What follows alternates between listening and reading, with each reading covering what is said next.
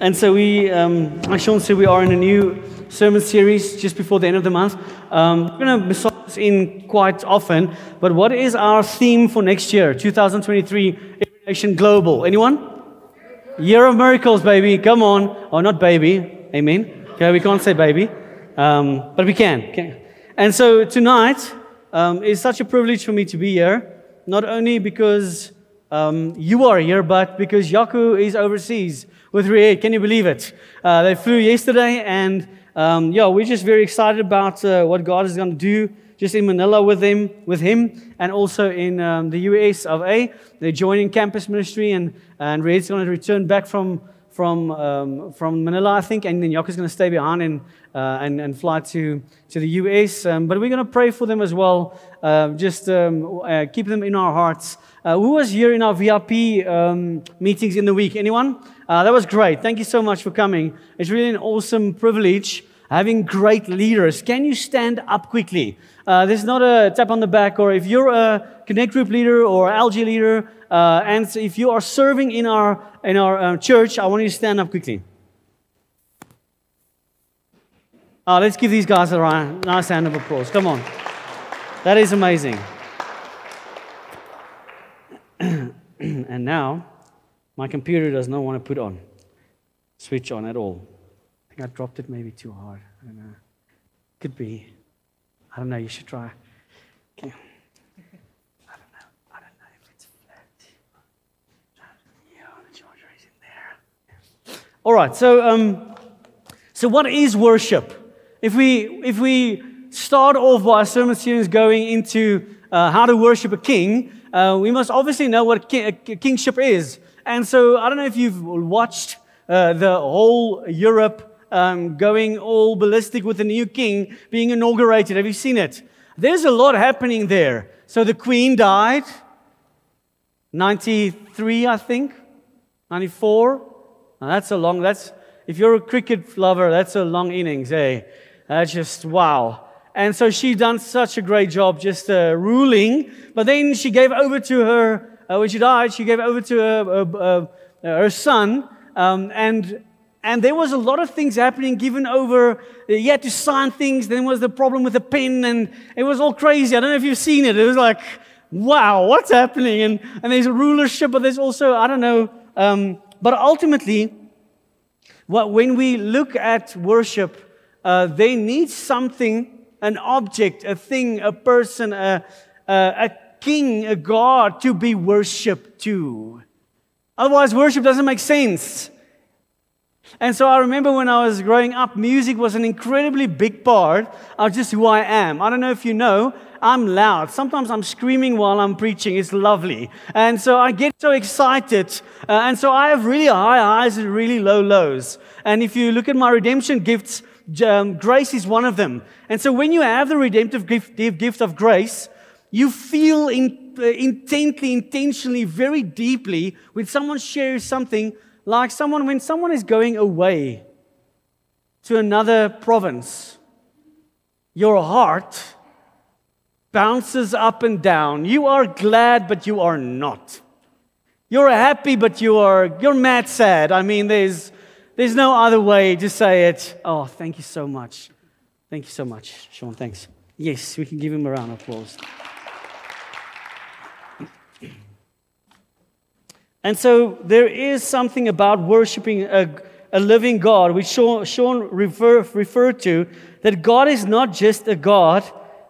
He is the only God. Amen? And so tonight we're going to look at that. And I want us to pray before we start for the Word of God, because I believe something has been prepared in our spirits right throughout this year, from abiding to every sermon series that you and I have gone through, to this moment where God is asking things of us, and He's sharing a spotlight over the thing He wants us to receive tonight. So let's close our eyes and let's pray over the Word. Thank you, Father God, that we can bless You. You say where 2 or 3 are gathered in my name, there I am. And when we agree upon something, it will be so. And we agree, Father God, that You're a good God. We agree tonight, Father God, that You're a living God. You are not dead, Lord. We agree tonight, Father God, from every part of who we are, Father God, that You have woven us in our mother's womb. You know who we are. We do not have to wonder about it. We know you know who we are. And I pray tonight, Father God, like every other Sunday, that we will understand how great you are and how small we are compared to. And although you love us so much and you created us to have relationship with Father God, there's no way for us to move beyond or think we are more than you. No, King Jesus, we want to worship you in spirit and in truth and through your word. And I pray tonight, Father God, that there will be a knowing of what worship is. Tonight, Father God, we want to allow the Holy Spirit to move. And I want you to say me, Holy Spirit, you are welcome in this place. Move in my heart. Change my thoughts, my patterns, so that it will align with the King's. In the name of Jesus. And everyone says, Amen. So when I grew up in worship as well, there was this worship leader that had a massive effect in my life. But ultimately we went away for worship camp. The whole weekend was a camp.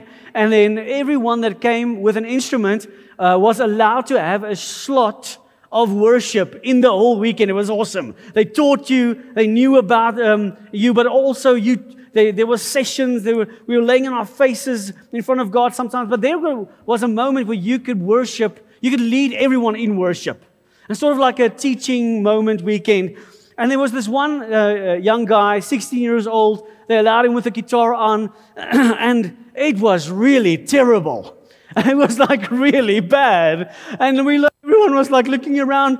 And the guy who organized this, there was about 200 worshipers together. And he stepped in right in front of everyone and went, "Go on, my boy, you're doing so well. Yeah, just go on. It's lovely, it's good." And there's something that happened that I learned about worship, that it's not what we hear, it's what we hear. It's not the sound that's coming out, which I think is quite important to lead people in worship, isn't it? Okay, but ultimately, I heard this saying that said that if God was deaf, that how would He hear us, but He listens to our spirits? That if that worship is true, it's true worship. It's not just the sound, or are they singing on a note, and it's that worship leader, I'm not going to sing together tonight, or it's not, that doesn't work like that. When a king is sitting on a throne and we enter his throne room, we bow down lower than he is. Amen?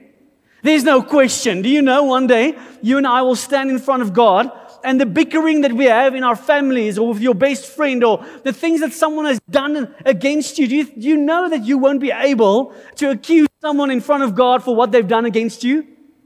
The glory of God will be too heavy. There'll be too much of Him. There's no room for accusation. There's no room for sin. There's no room for anything else. It is His glory.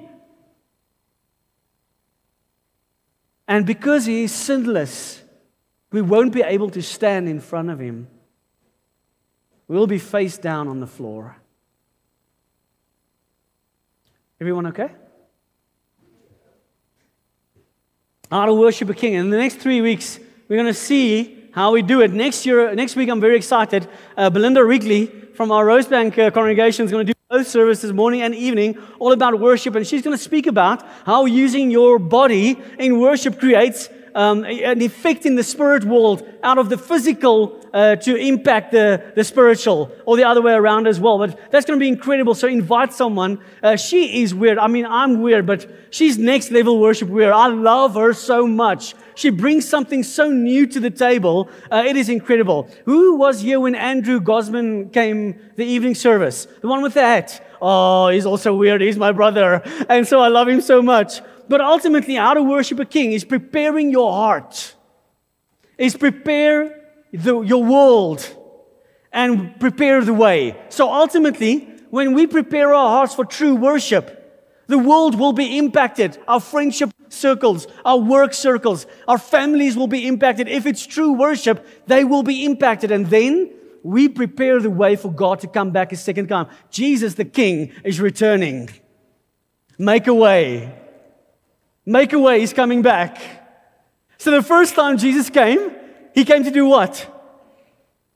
He came to seek and save the lost. What is He doing the second time round? Oh, He's coming to rule. He's coming to fetch His children. And He's coming to judge. The judge is on His way. And so, for us to move through this, we need to make sure tonight. I'm not going to talk about the lights and the show of worship. Eddie Hyatt said this about worship. He said, someone said this, that when we pray, we are occupied with our needs. When we praise and give thanks, we are occupied with our blessings. But when we worship, we are occupied only with God. See, there's something in worship when everything is dealt with already. We put our emotions aside. We put our circumstances aside. It is all about Him. Amen? When last were you and I there? When last were you there where your worship was just all about Him?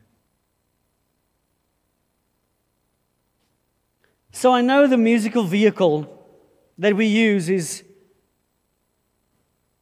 gospel music. And if I look at our music on the outside of church, there's a few trends that we're following, but it's one of the only forms given to humanity to engage with the Trinity in such a manner that we as a collective would sing together. It's the weirdest thing. I heard someone say before, it's like gospel karaoke when we do what we do in front.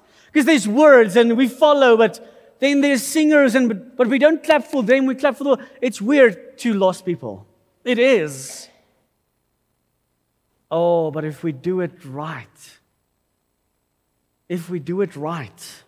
And so music moves us.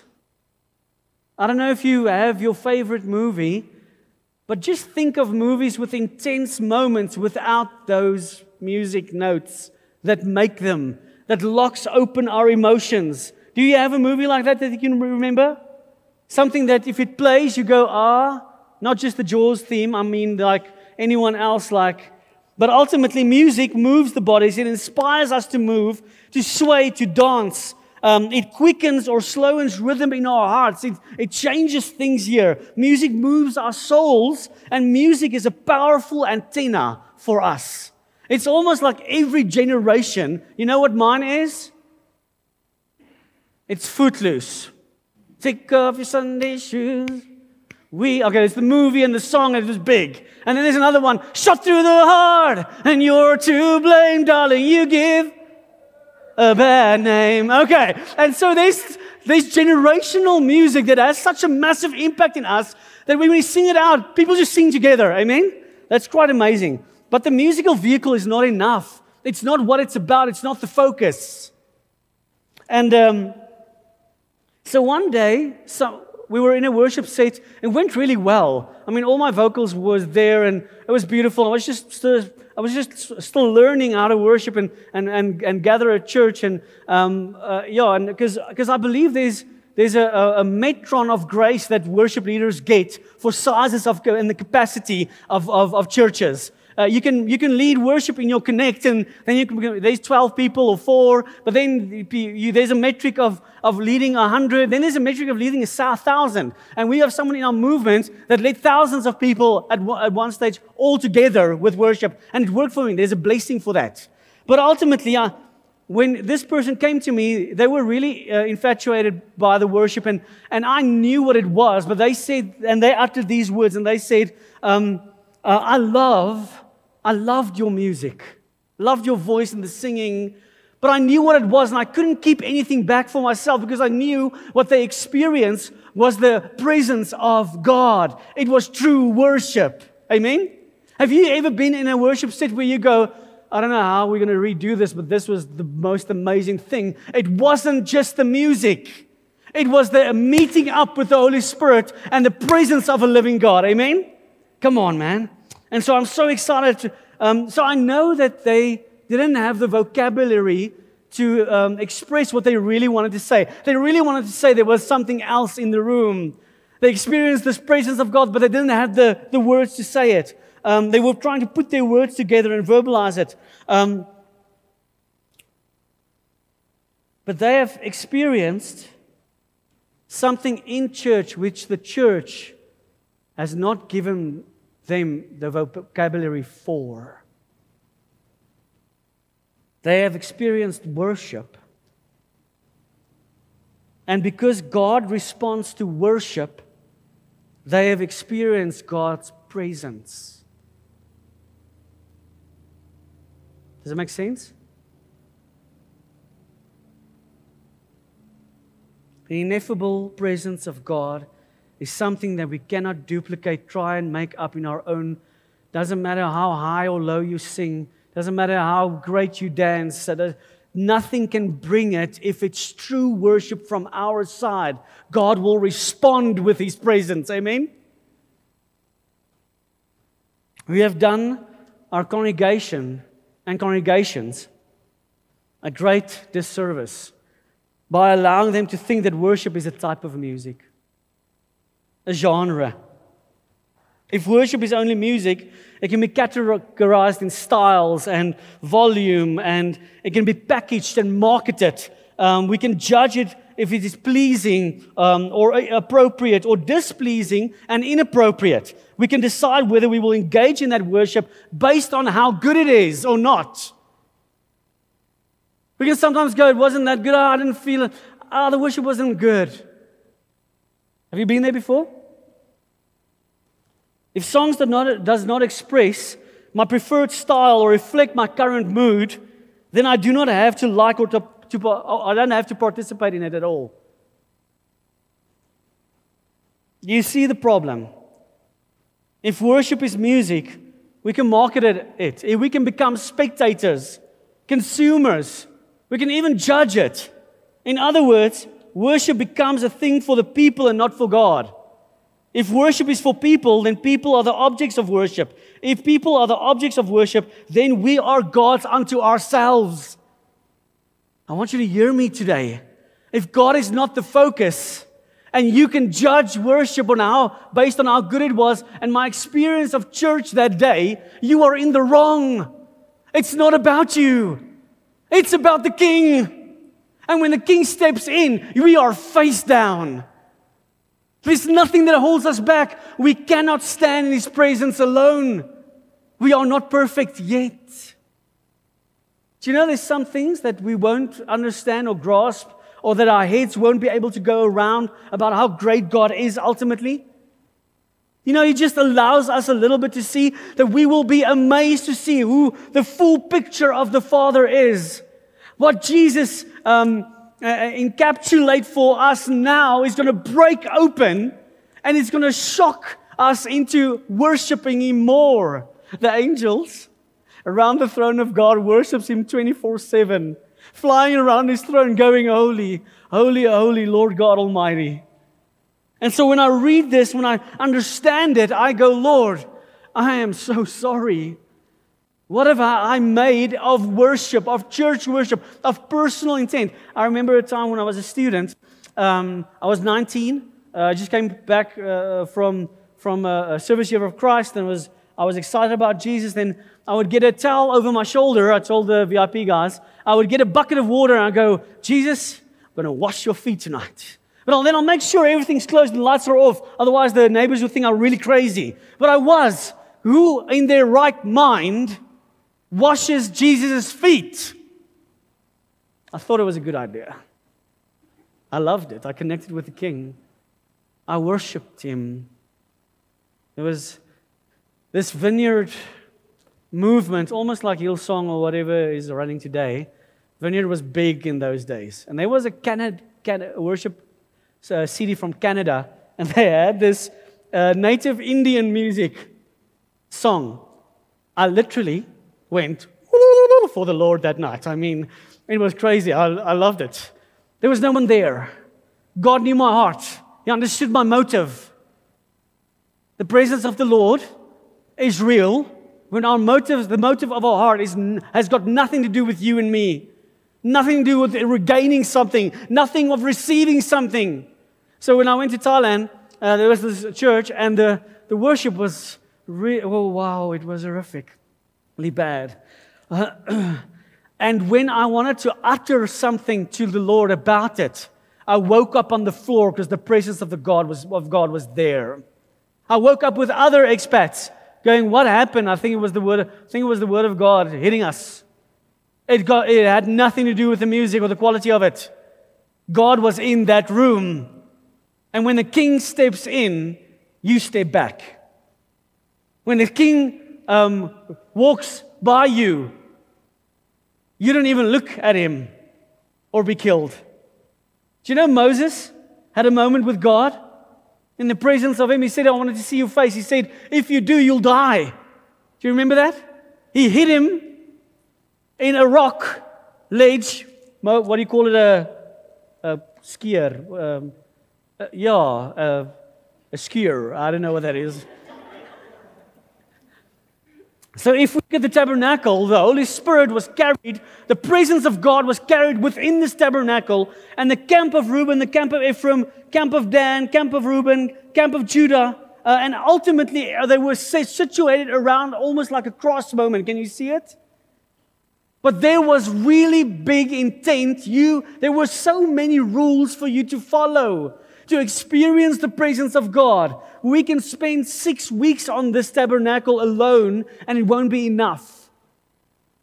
So I don't want to stand still right there, right now.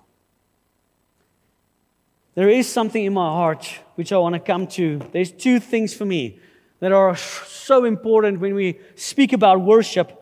And there's just something. Do you know what was stolen with music when Lucifer got kicked out of heaven?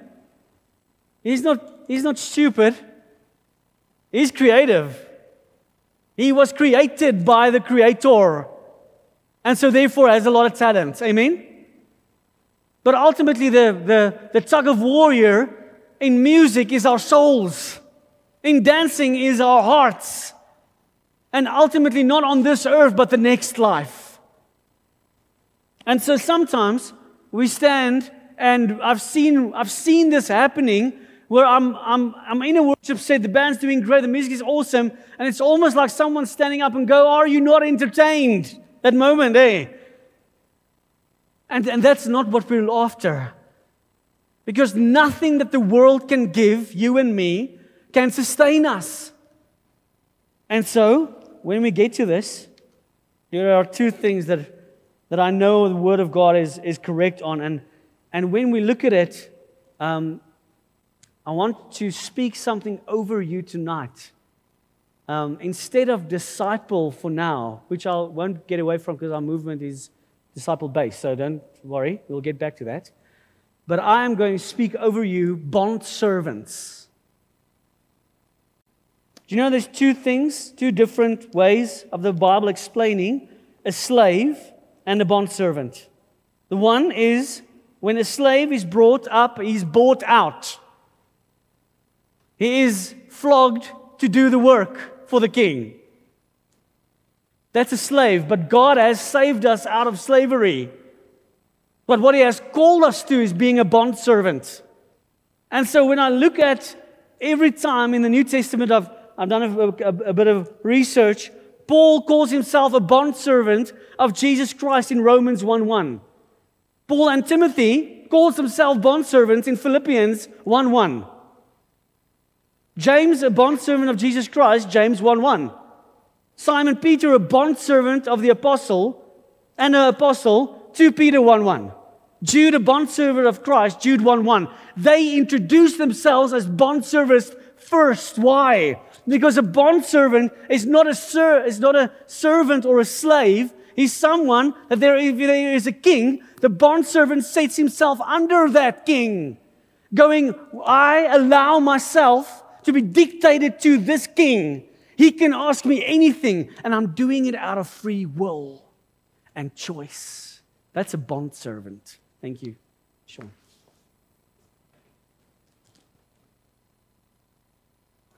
You know, you're the perfect height. I want it to be that tall. That's beautiful. Bondservant. Slave, bondservant. Listen to this. Religion, relationship. In worship, if we don't understand the difference between being a slave and a bondservant, or religiousness and relationship with Him, we won't be able to worship Him in spirit and truth, in full truth.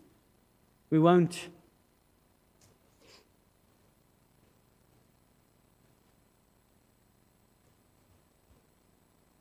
So there's this woman that a passage was written about. And I call her the perfect worshiper. But before we read the text, the perfect worshiper, it's got nothing to do with vehicles of worship. But I want to set a standard. I almost want to lay a foundation with you tonight on who and what it is for me.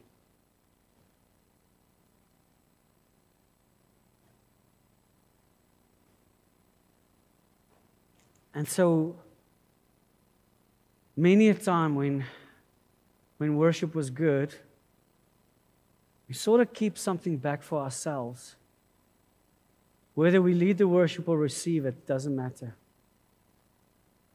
It sort of always revolves and turns back to us, you and me.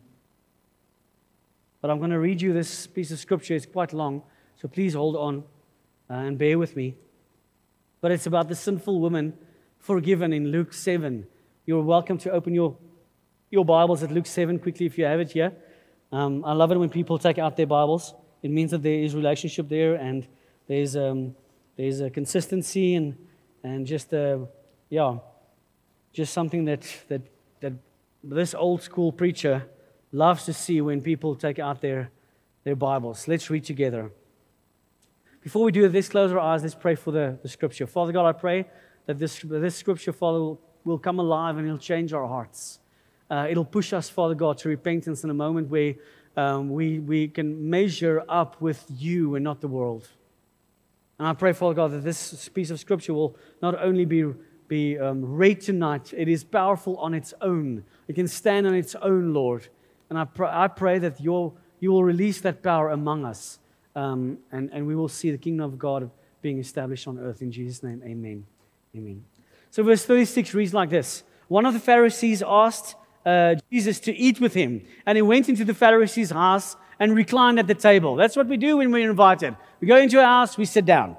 And behold, a woman of the city who was a sinner, when she learned that he was reclining at table at the Pharisee's house, brought an alabaster flask of ointment, and standing behind him at his feet, weeping, she began to wet his feet with her tears and wiped them with the hair of her head and kissed his feet and anointed them with the ointment. Just stop for a moment.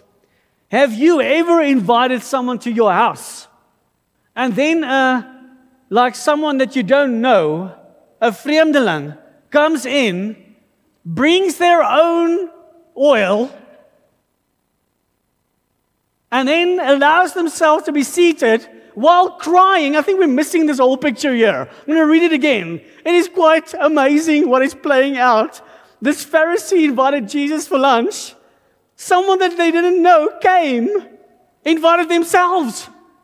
I would go, hello, hi, I'm the owner of this house. I don't know if you know, my name is Marinus. I did not invite you, okay?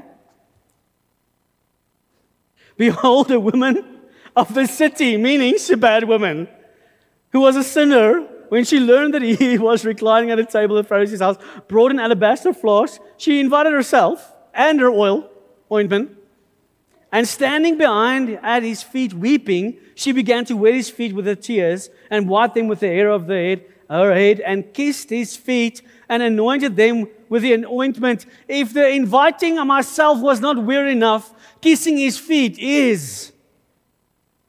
Have you ever been invited to a table and someone started kissing someone else on the feet? No, does not happen. It's a showing of honor in those days. It was a showing, and then he said she cried so much that she had to wipe the tears. She could wash his feet with the tears that she cried. How many crying was that? What was wrong there? No, she was a sinner, and she met Jesus and knew he could save her. There was a repentive, honoring spirit in that woman with all the other bad things happening. She knew he was the king.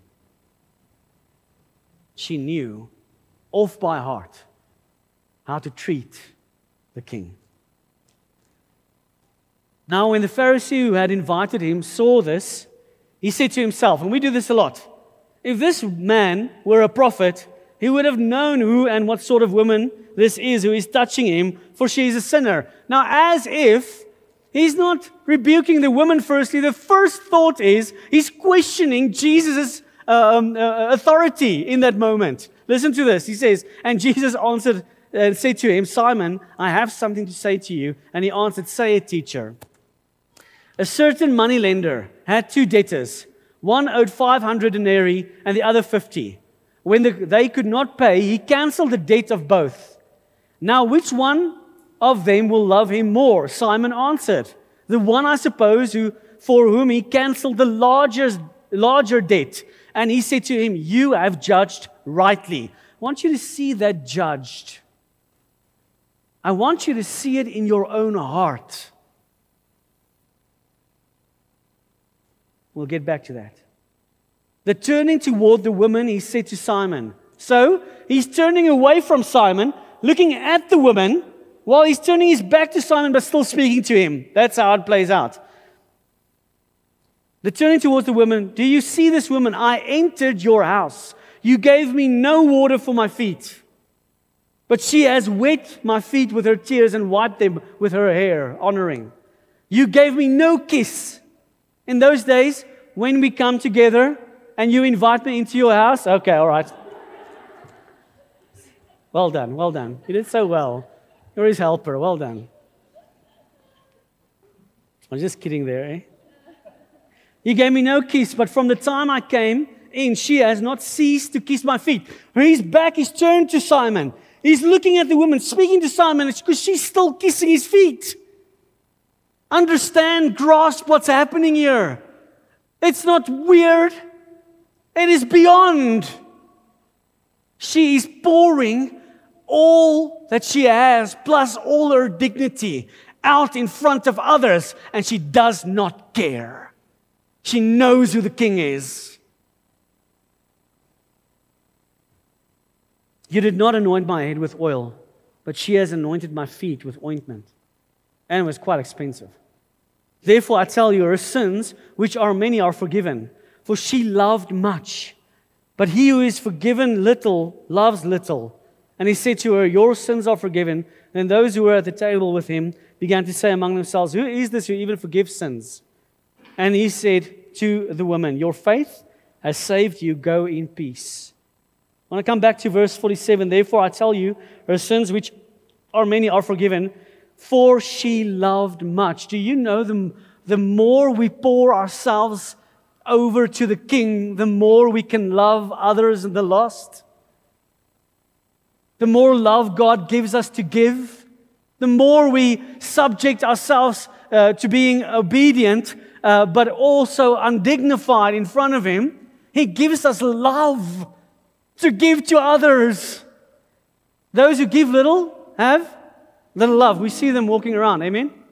We see them in the way that they speak to you and me. We see the little love, but we see those people with much love. Amen? They have poured out themselves over the King's feet, crying, ointment over His head, anoints Him, kisses His feet. The thing with understanding kingship in today's, because we don't have that today in South Africa anymore. We've got it in other ethnicities and in other languages. They're still kings, but I can promise you they don't kiss their feet. It stinks. This woman didn't care if Jesus' feet were reeking or stinking. She knew who He was. When last did you and I buy out moments to worship the King? When last did we get to a place where our worship wasn't about how it sounds or how we feel or what what our circumstances are calling us to. No. There were no motive, no list to ask God of. It was all for Him. When last did we do that? I want you to close your eyes. We are technically finished. But I do feel God wants to minister tonight.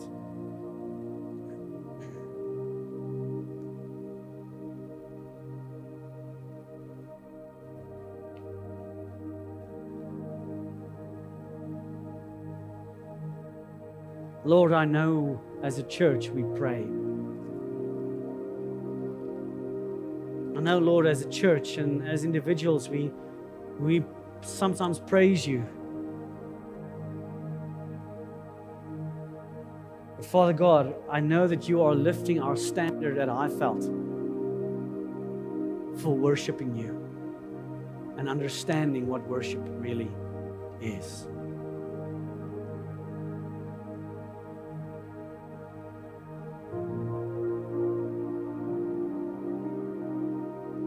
I feel in my spirit that God is calling us to a moment of repentance for what we have made His worship in our lives today.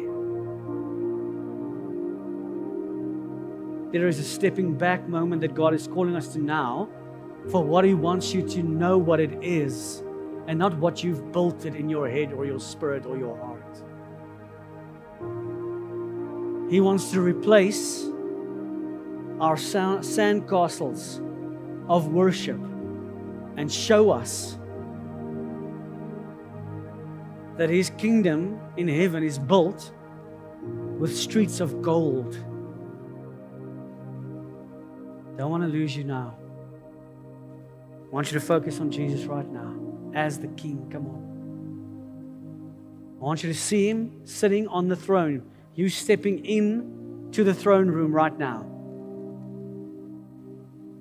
You're seeing the angels around that throne worshiping God.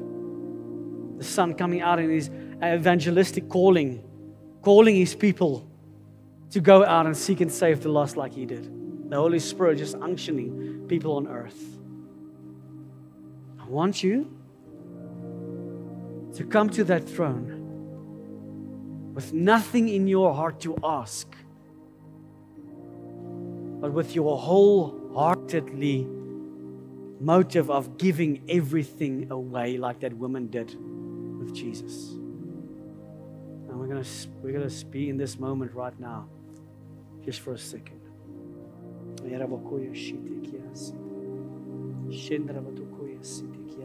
Speak to Jesus. Speak to the King right now.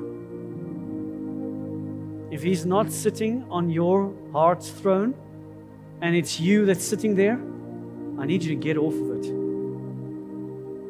I need you to invite Him back on that throne of your heart right now.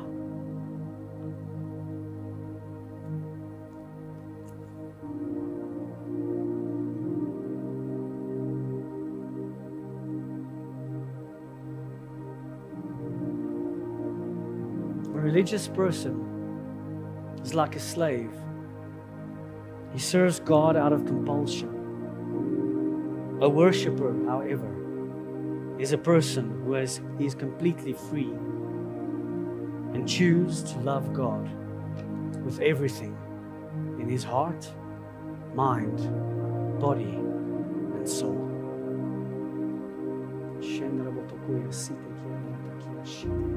If there is shame, repent of it. Give it to Jesus. If there is sin, repent of it. Give it to Jesus. If you think you've made it, repent of it. Give it to Jesus. If you think you've become something, repent of it. Give it to Jesus.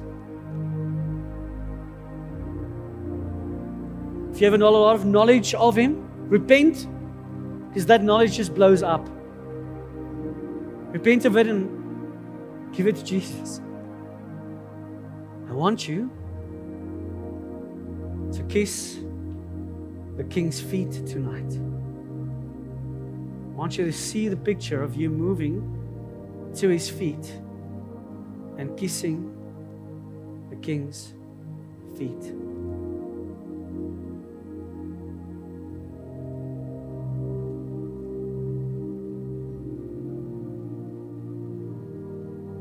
Excluding yourself to receive anything, and you giving everything to Him right now. Your whole life, every decision, all of your finances, little or a lot.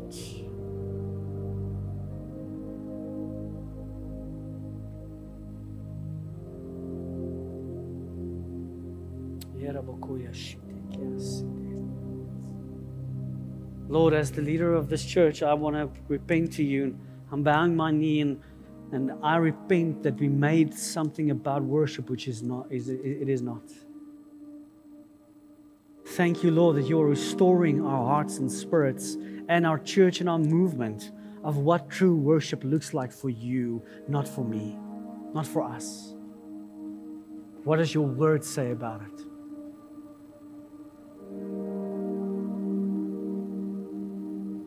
You are our King.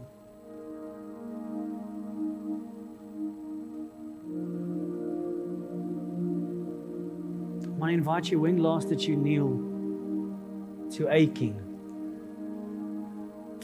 When last did you kneel to the King? If you want to respond to that, you're so welcome to do it.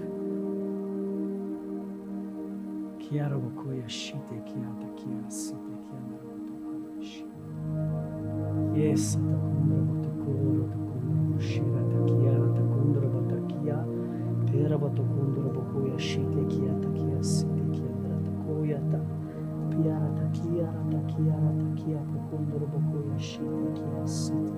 And you just start worshiping Him. You just start worshiping the King. Where you lay down everything.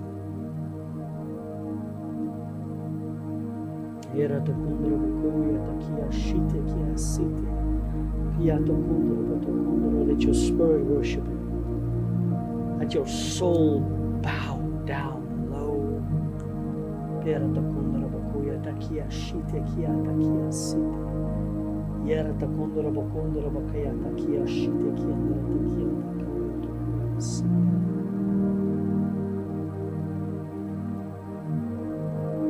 Like that woman, Jesus, such an undignified manner, honored you in such an amazing way.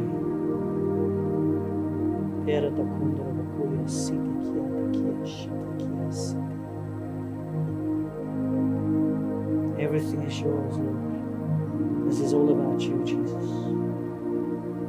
May our lives be a true worship unto you.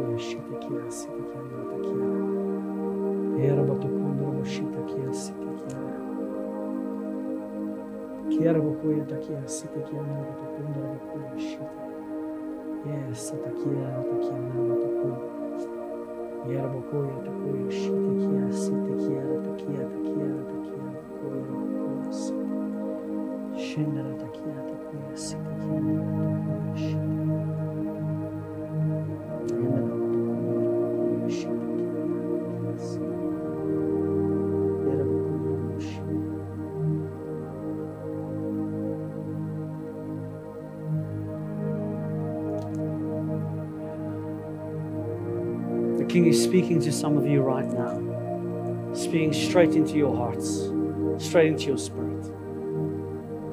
He's communicating to you right now. Some of you are feeling loved by Him, accepted. Some of you are coming to offer yourselves again newly to Him.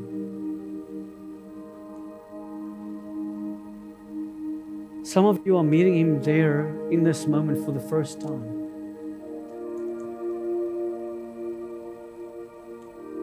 Lord, I pray for that experience right now. That they will never ever be the same again. In Jesus' name.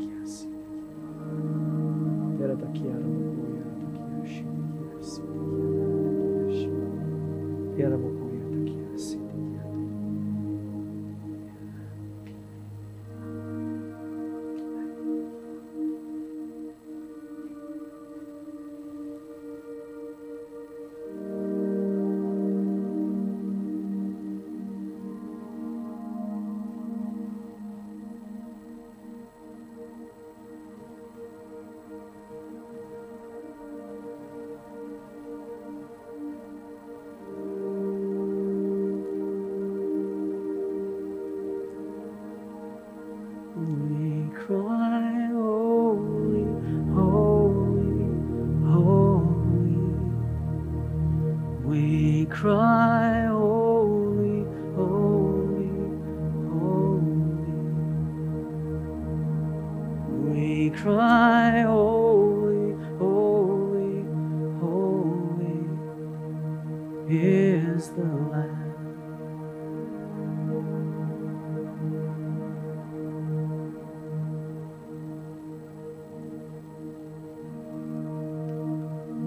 We cry, holy, holy, holy. We cry, holy, holy, holy.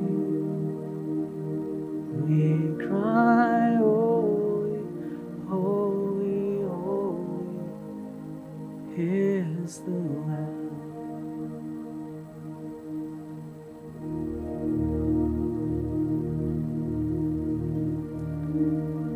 Thank you, Lord, that we can receive not only the knowledge, but the order in which you do things, the order in which you want to be worshipped. Firstly in spirit, and then, Lord, truthfully, by truth, in truth. That we will come to a place of worship already worshipped in, already worship prepared, already did the hard work, so that when we come together, it's an outflow of your worship. We have tarried into it already in the week, Lord.